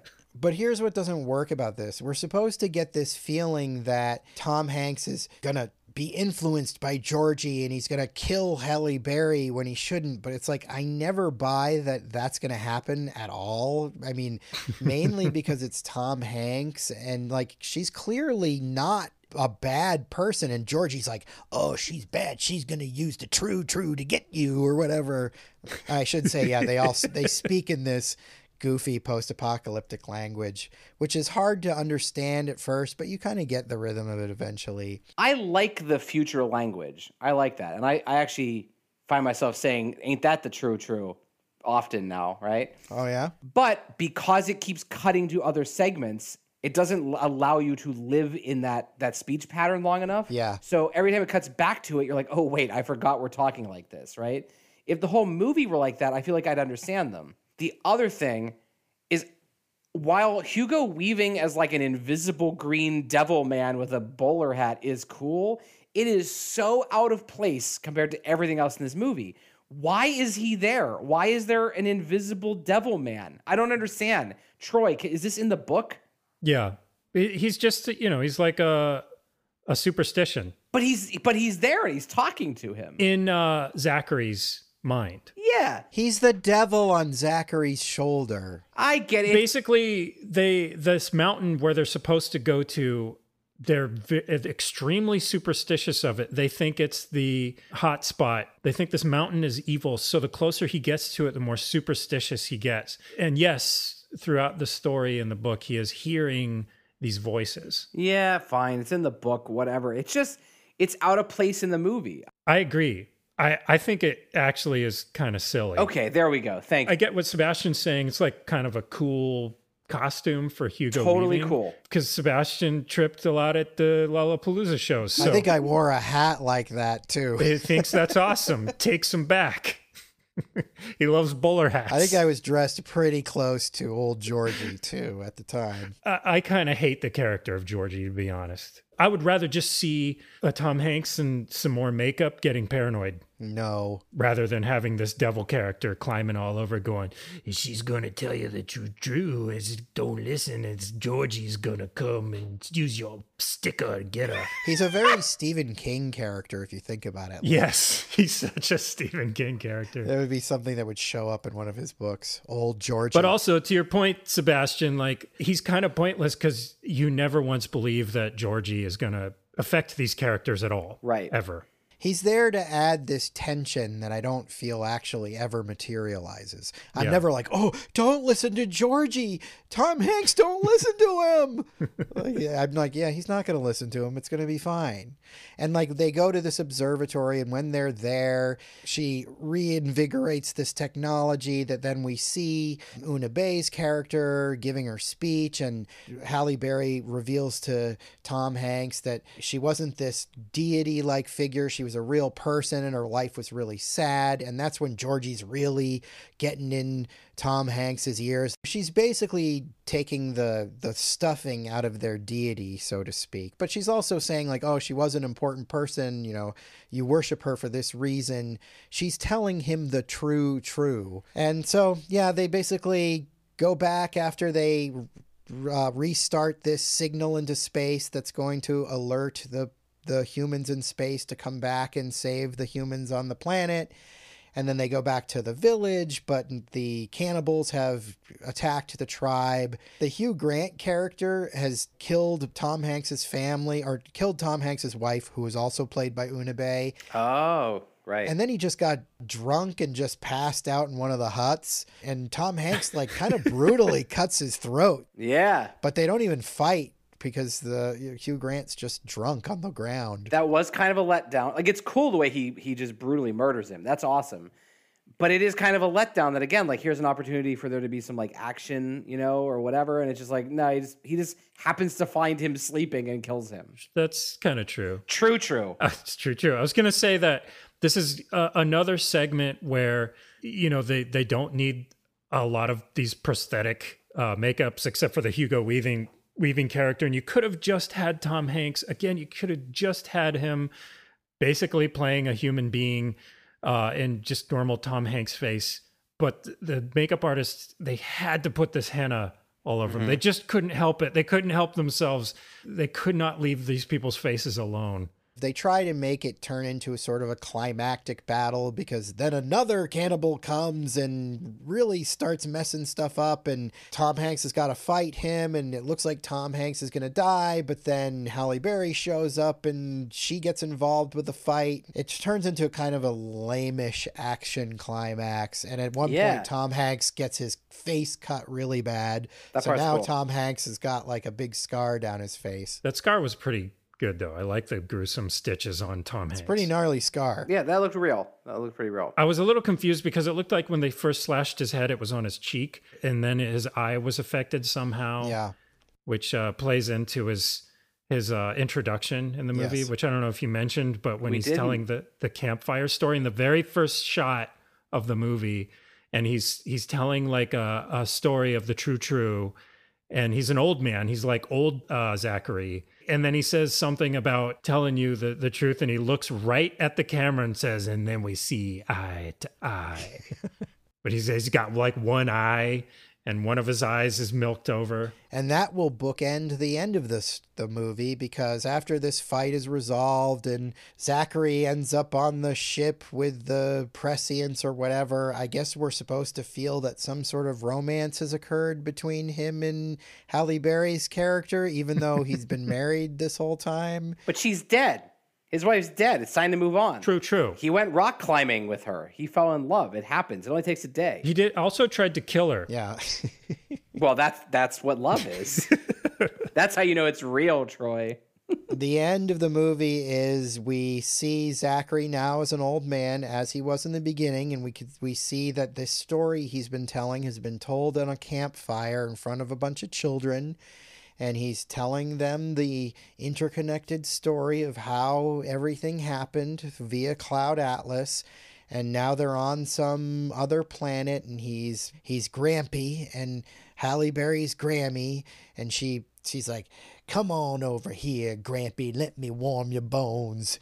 And they go into their tent together, and then that's the end of the movie, except we get these sort of Love Boat-like shots at the end where we're seeing the cast and like Tom Hanks as this character, and this character, and this character, and this character. And they go through all the people that played all the different characters. Just in case you missed it, you really get to see who played who. Again, the only reason to watch this movie, so I'm glad they do that.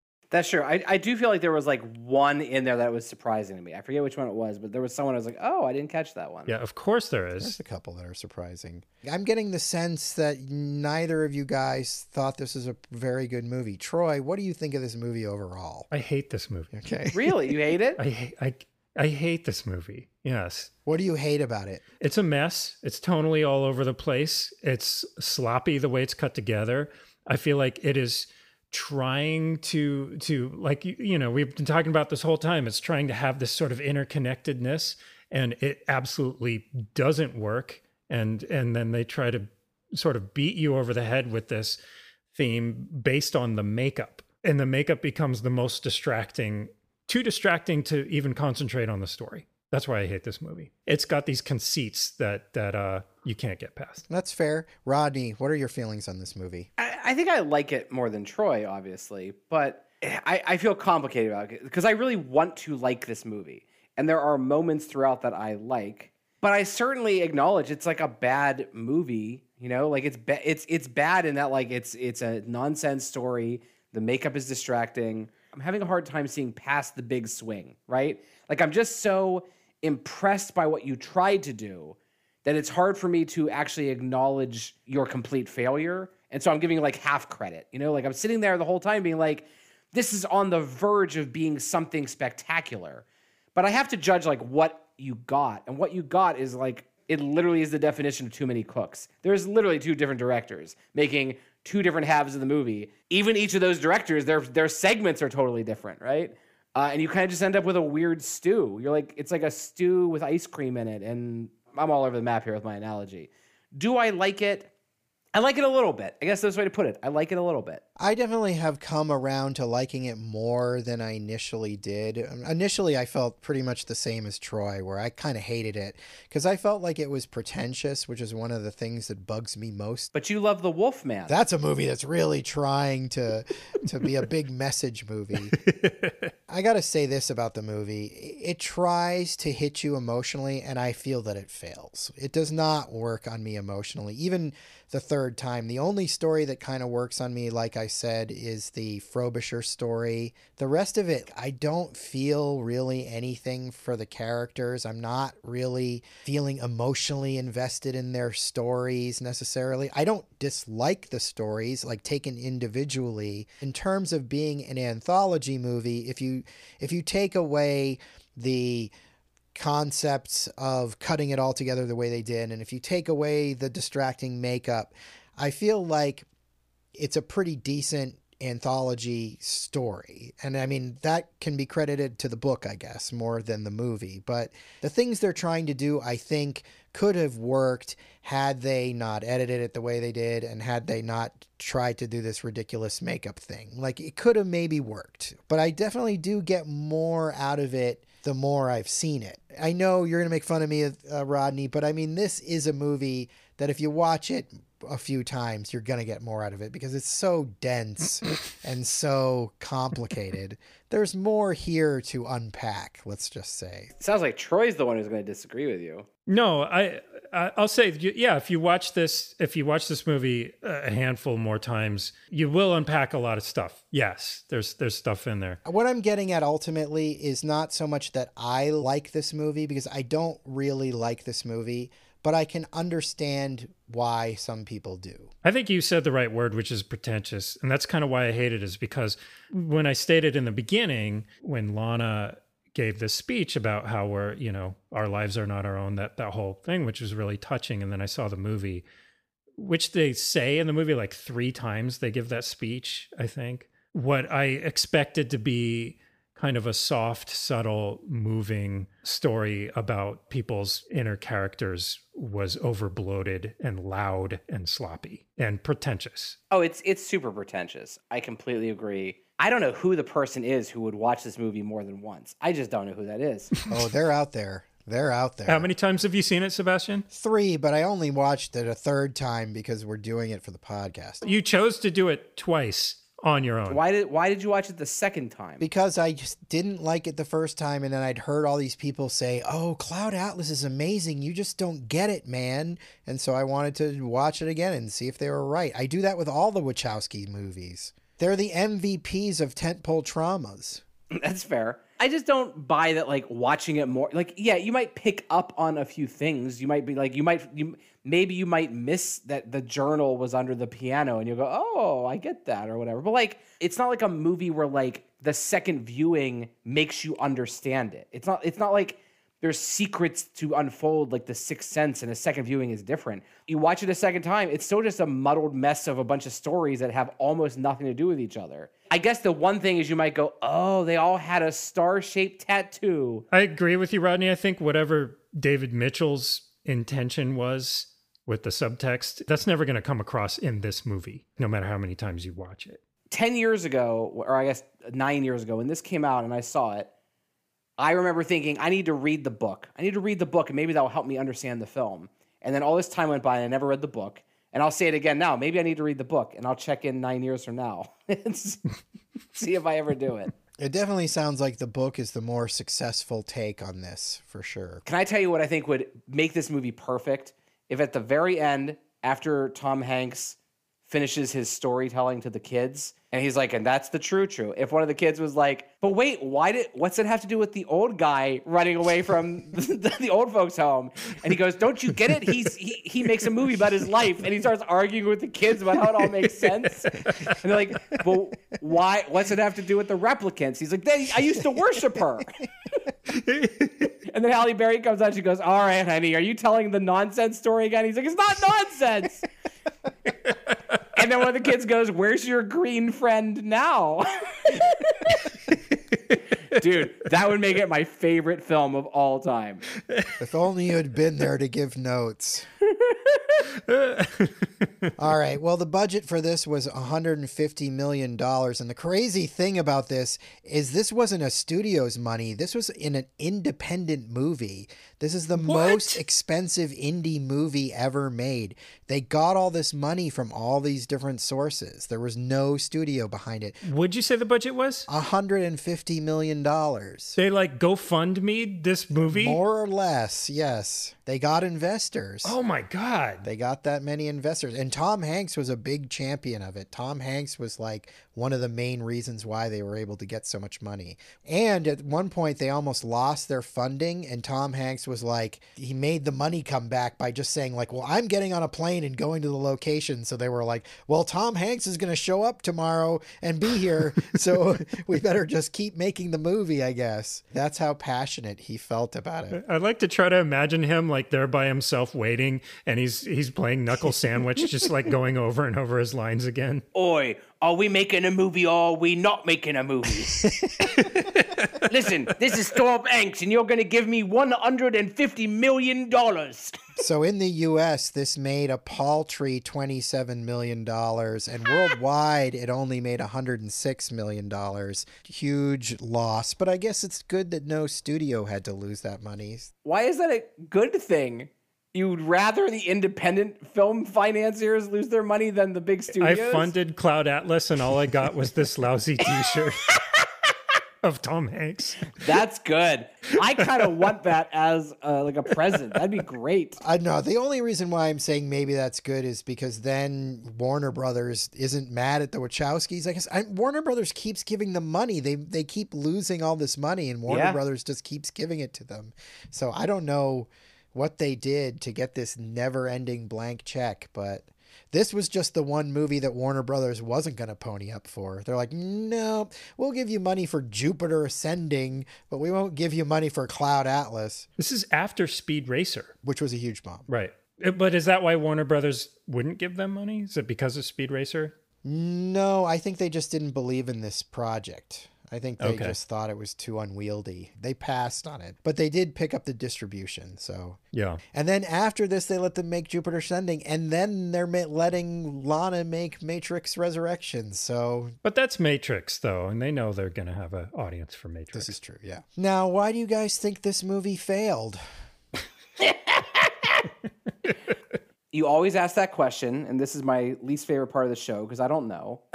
But I think, one, the title, Cloud Atlas, is terrible. Like, in no way does it convey any... Even after watching the movie twice, I don't really... It's just like the name of a fucking song that plays in one part of the movie. It doesn't connect anything. It doesn't mean anything. I think that's one. I think it being 3 hours is a big no-no for a lot of people. They're just like, I don't want to go see a 3-hour movie. A movie based on a book that's, kind of a highbrow book that's more of a drama. It doesn't seem like a Wachowski movie. That should have been an IFC or, and this is before A24, but it seems like something that should have been a much lower budget with, a few A-list actors in it. Action directors doing it just was a weird mix. That's why I think it failed. It doesn't seem like the Wachowski audiences wanted to go to this, and it doesn't seem like the literary audiences wanted to go see their beloved adaptation either by these people. They were going for something that was going to win awards and stuff. I mean, it was released near, the end of the year, so they were hoping for some Oscar buzz. It's got Tom Hanks in it. They were thinking maybe there'd be some awards to be had. He's only in good movies. It's true. It's true. It just didn't work. It's too complex. It's too tonally unbalanced. I think you're right. Rodney, I think it was really hard to market. It's got a weird name. What does it mean? Who knows? Who cares? I just don't understand why anybody thought this would make any money. I think it's clearly going to bomb. You can see it all over the movie. Let me tell you what is the smaller budget, way better version of this. Have you seen The Red Violin? I have, yeah. Yeah. Dude, I love The Red Violin. That movie, that's what this movie is. That's what I was just kind of describing as something that is more of a smaller budget. Yeah, you're right. Red Violin is exactly what this should have been. Yeah, it's like, given Red Violin, it doesn't jumble all the stories into one big stew. You do tell them in order, but you're following the story of the red violin, so it all makes sense as you're watching it, right? And if they had just done that, if they had just followed the story of the Cloud Atlas or whatever, if you followed this one song throughout the movie, it would make more sense, right? I'm trying to remember the tone of Red Violin. Did it? It's a drama. All the segments were a drama, right? Each story. Yeah, it's like drama with a little bit of mystery mixed in. Depends how much you want to blame on opening weekend, I think, right? You know, like people went and saw it, and then people immediately came home and were like, bro, definitely don't go see this. I don't think anybody went and saw it. I was there. But again, I guess you guys went. I was there. I was going to be there no matter what. There's just certain directors that I'm like always going to be there. When you saw it, did you come back and were like, "Oh, that was terrible," to whoever asked you? No, I mean, look, I was really high for this one, right? And I remember the whole time thinking, do I like this? I don't like, if you're high and you're not enjoying the movie, something's off, right? And I was just sitting there like, this is as weird as I think I was expecting, but I did not expect like the weird future language or a green devil man. But even sitting there in the theater, I can remember being like, this is a mess. And like, I'm enjoying myself because I'm here at the theater by myself. Looking at the makeup. Yeah. Trying to figure out who's playing who. But like, I remember coming home and my wife, but at the time my girlfriend was like, how was it? And I was like, you should never watch it. Like, little did she know that 9 years later she would watch it.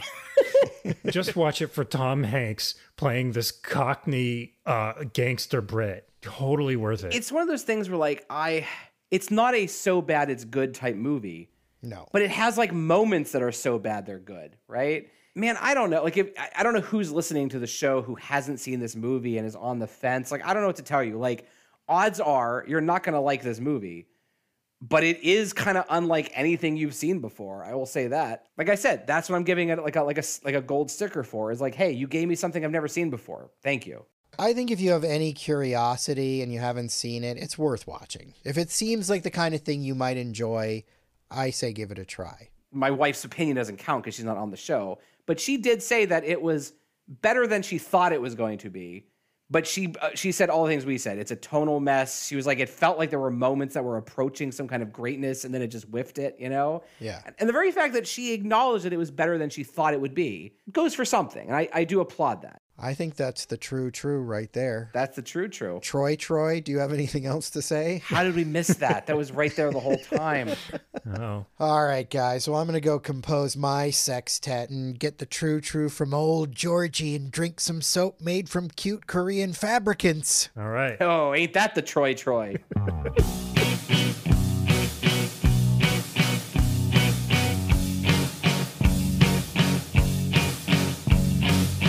That about does it today for Tentpole Trauma. If you like what you heard, check out our social media presence on Instagram, Facebook, and Twitter. Just look for Tentpole Trauma.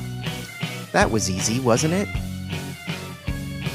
If you like us, hit subscribe and leave us a sterling review on iTunes, if you dare. If you really like us, head over to patreon.com and get involved in one of our fabulous tiers. You'll be glad you did. Want to communicate with Tentpole Trauma? Send an email to tentpoletrauma@gmail.com. We'd love to hear from you. And who knows, one day you may even get your email read on one of our shows. Well, thanks for listening, and we'll see you real soon.